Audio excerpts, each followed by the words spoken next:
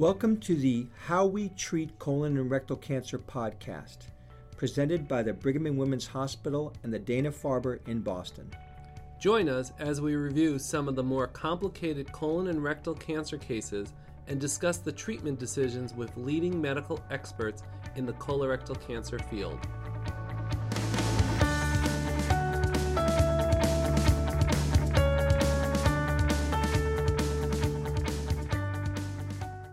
We're here at the Bermuda Cancer Center and with a surgeon and a radiation/medical oncologist.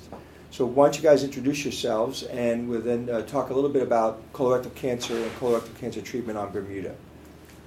Good morning. So my name's Chris Fosker, or Dr. Fosker, and I'm a clinical oncologist, which is the British term for when you train in both radiation oncology and medical oncology. So I did all of my undergraduate training and most of my postgraduate training in the UK, in St James's University Hospital in the north of England. I also did a postgraduate fellowship in Princess Margaret Hospital in Toronto, and then ended up in Bermuda 3 years ago, so April 2015. My wife is Bermudian, so I had a connection here from about 2003. So visited over a number of years, looked at the cancer service from about 2007, started to meet some people, and then eventually moved across here in 2015. So you do both medical and radiation oncology, and we don't have that model in the U.S., and so interesting. Yeah, so it's almost unique now to the UK, and actually before I left the UK there was a lot of discussion whether we should follow the rest of the world and completely divide, because like so many areas of medicine, the complexity is increasing, and there was a question, could we maintain a high enough level of expertise in both sides? But the agreement was that we should carry on, perhaps reduce the numbers and divide, so you have radiation oncologists, medical oncologists and clinical oncologists in the middle, because as well as the increasing complexity, there's an increasing amount of crossover, more concurrent chemoradiation going on, more interest in novel therapies using both radiation and chemotherapy. Yeah. So it's quite hard, but I think it is very useful being able to, certainly in the unique setting of such a tiny population, isolated healthcare. I've ended up being in quite a useful position, being able to cross-cover both areas. Yeah. And then, how did you arrive on Bermuda?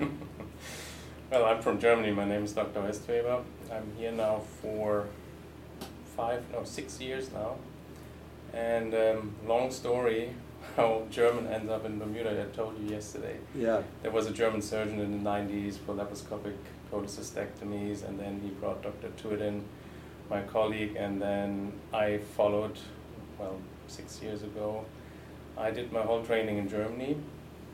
I'm a general surgeon and a visceral surgeon. That's an extra step then, after you finish general surgery. We have 5 general surgeons here in Bermuda, and that's basically it. So, Dr. Warner presented some numbers yesterday that you have had over 5 years, 180 new cancer diagnoses and colorectal cancer diagnoses. And you were telling me earlier that it's a whole mix. You're seeing sometimes people who are coming at very advanced stage, and now with a little bit more screening early stage. What's the unique population or presentation of the patients here on Bermuda? Well, as you said, we sometimes have patients that are not compliant with screening at all, and you see really advanced cancers, which I rarely saw in Germany. And on the other hand, we have a completely mixed picture. You see patients who are following their screening, and you have early cancers, so we're doing the whole range here. Yeah. And he said the incidence is up higher than, it's like 52 per 100,000 versus the American population is somewhere in the... It's about 40. 40, yeah. So sadly, considering our size, you'd hope with a small number of people, with a small number of population, that we'd have incredibly good data, because there shouldn't be too many people missed. But with the tumour registry being voluntary, so a non-mandated system, we worry that some cancers are missed. But when we do look at data, there are some unusual spikes, but colorectal is one where we are above where you'd expect for our population size. Yeah. Whether that's the racial divide, because we know we have a higher percentage of Afro-Caribbean race here in Bermuda, that in the US when you compare it along those lines. But even then, as Dr. Warner was saying yesterday, the US Afro-Caribbean ratio is about 50 and we're at 52 per 100,000. So again, we're above that. So the demographic split here is about 60-40 black-white, if you're very crude with the numbers. So it's challenging to know. I mean, again, we know we have an obesity problem in Bermuda. Like a lot of places in the world, we have very high levels of diabetes, and whether it's that, the lifestyle that drives the higher numbers, it's difficult to say. Again, being a small population, you'd expect small numbers, but you'd also expect a big variation. You know, the confidence interval of where our actual numbers fall is always going to be wide. Yeah.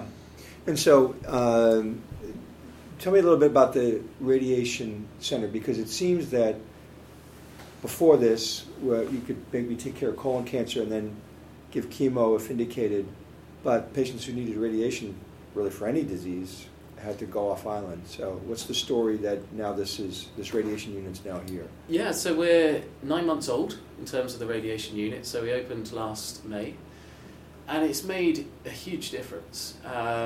So when I came across, as I say, 3 years ago, so I worked for 2 years, mainly as a medical oncologist, but working as a kind of clinical lead to get the radiation unit set up. And before I moved here, you could look at some of the numbers about the amount of people being referred away for radiation, and you could see that the numbers weren't as high as you'd expect.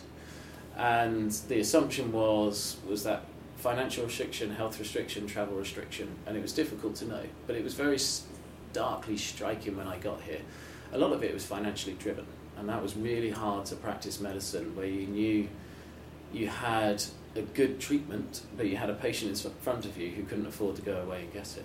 So we were seeing, looking at the overall population, we were seeing about 80 or 90 patients going overseas a year for radiation. And if you compared our population to the US, you'd actually expect that to be in the region of 160 to 180. So about 60 or 70 people a year missing out. And using the rectal cancer scenario, I saw some patients who would have stage 3 rectal cancer, so you'd want to give them neoadjuvant chemoradiation and then surgery, but they'd often end up having neoadjuvant chemotherapy, right, because they couldn't get away for radiation. So you were stuck and put in a really challenging situation medically to know what the right answer was, right, because what you were used to being able to deliver wasn't available to the patient. So since we've opened, we've actually had an unusual spike of rectal cancers. I think I've seen 9 in the first 9 months. So it's been a real advance to just be able to talk to them about the full pathway. So having patients come through here, and certainly Boris and I have had a number of joint patients where they've had their chemoradiation, had their surgery, and then they come back to me for the chemotherapy, and they're doing really well. Yeah, yeah. Are there any, the hospital looks like you have everything you need. So from a surgical point of view, are there any compromises you have to make in any way for doing a low anterior resection or an APR or something like that? But the hospital is, our new partner is 3 years old, and we have the latest operating room equipment and technologies. If I compare it to Germany, we have exactly the same equipment available here. Yeah. And there's no limitations. And as I mentioned to you yesterday, our approach here for colorectal cancer is single port. Mm-hmm. That's our standard. And we have everything here available. Yeah. On that, is there a group of 5 of you here? Is there, if a rectal cancer comes in, is it tend to go to 1 or 2 of you? Well, yeah, we are close connected. So if there is a difficult cancer, it's always 2 of the surgeons who are operating. Yeah. And it comes to single port, we kind of introduced that here 5 years ago. The ones who were not so experienced were paired with an experienced single port surgeon, just to train them, and now it became our standard. Yeah, yeah.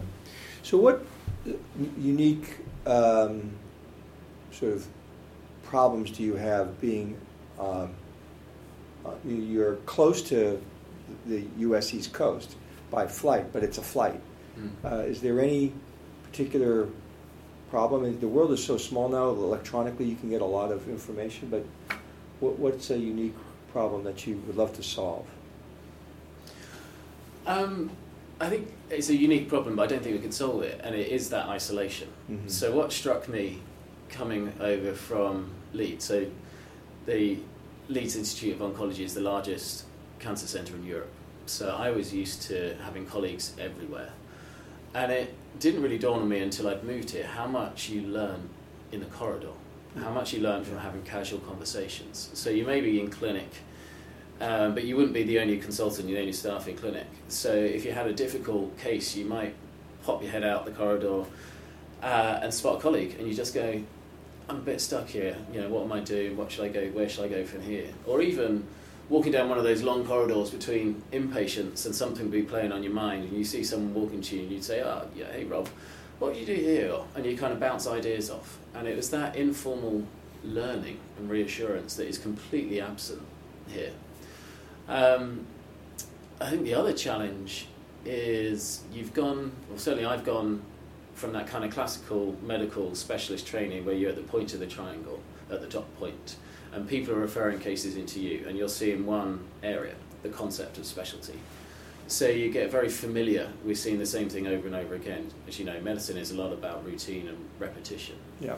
Whereas here with the small numbers, you rarely see the same thing. So I would sit down in a clinic back in the UK, and during the clinic I would never open up a journal. I would never double check things because you're confident that your knowledge is up to date and it's correct. Whereas now I'm here, I think certainly every single new patient, even a lot of my follow-up patients, I reopen the NCCN guidelines or the NHS guidelines. I often do a literature review before that patient walks in. And it might be something that I used to be confident about, but you lose that certainty that you're up to date because you're spread much more thinly than you used to be. Yeah. And it's not to say it's the wrong way to do or a bad way to do medicine, but you have to relearn your information channels. You have to kind of relearn and retrust. So I've had to have my techniques and my reading of literature kind of updated and work out where I'm going to look to double check this.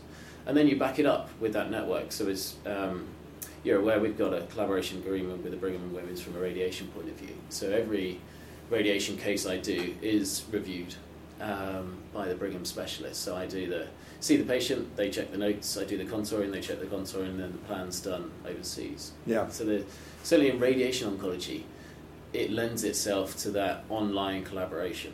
But I imagine, obviously, there's not really an equivalent for surgery. Well, you're right. The challenging part is the isolation here. Mm-hmm. And most of the time when you're on call and you have to make decisions, you're alone. You don't have any backup. Not in a big university setup where you can call your professor if you have to. So you're always alone. That's one challenging part. And the other thing is, from a surgical point of view, you have to you have to learn to become an all-rounder, because we do not have neurosurgery, we don't have vascular surgery permanently on the island, so everything what comes in, if it's a ruptured AAA in the night or a subdural hematoma, you have to deal with it, which is challenging here. And sometimes we're covering ENT and urology as well, if there is no manpower on the island. That's the most challenging part. In terms of backup, I always keep my foot in the door in Germany. I on and off go there and operate there and keep all my old contacts, just for a short phone call with my old professor and so on, just to get a confirmation what my idea is, because I'm always alone. So that is challenging. And I have to say that was my first week here in Bermuda. Finished on the Friday morning. We have a tumour board, which is in UK terms an MDT, a multidisciplinary team meeting, but the concept where you have all the specialists in the room discussing cases. Right. And I was very much used to that being site-specific. So the tumour boards I left, you'd have one for urology, one for head and neck cancer, one for lung cancer. And I sat there that first Friday morning, and we would have discussed 6 or 7 cases, and there would have been 5 or 6 people in the room, and every case was so dramatically different.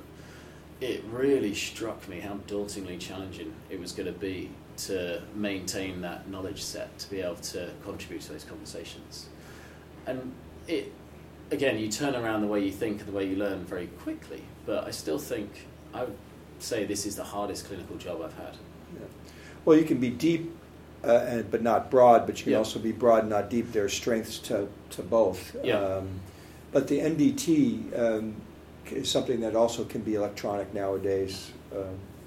You can FaceTime people all across the world. So that's the nice thing in terms of, like you can just call people in Germany, call people in the U.S. or the U.K. Yeah. I mean, we do that even in Boston. Absolutely. To check with people either, by text in particular. He said, can you call me about this or that? And then it starts a conversation. So, well, this is great. I want to thank you guys for coming in for the podcast. Anything else you want to add about the Cancer Center or practicing on Bermuda? I just think it's been a really interesting few years to be able to kind of opening up the radiation unit. It's been a wonderful experience, and being able to kind of complete that path. Now the cancer patients can have everything they need here in Bermuda. And doing it with a model of collaboration. So the Cancer Centre working with the hospital, the Cancer Centre working with Brigham and Women's, working closely with the surgeons. It's been a really enjoyable few years. Yeah. Anything you want to add before we close? Yes. So, well, thanks you very much. I appreciate it, guys. Thank you very much. Bye-bye. Yeah, thank you.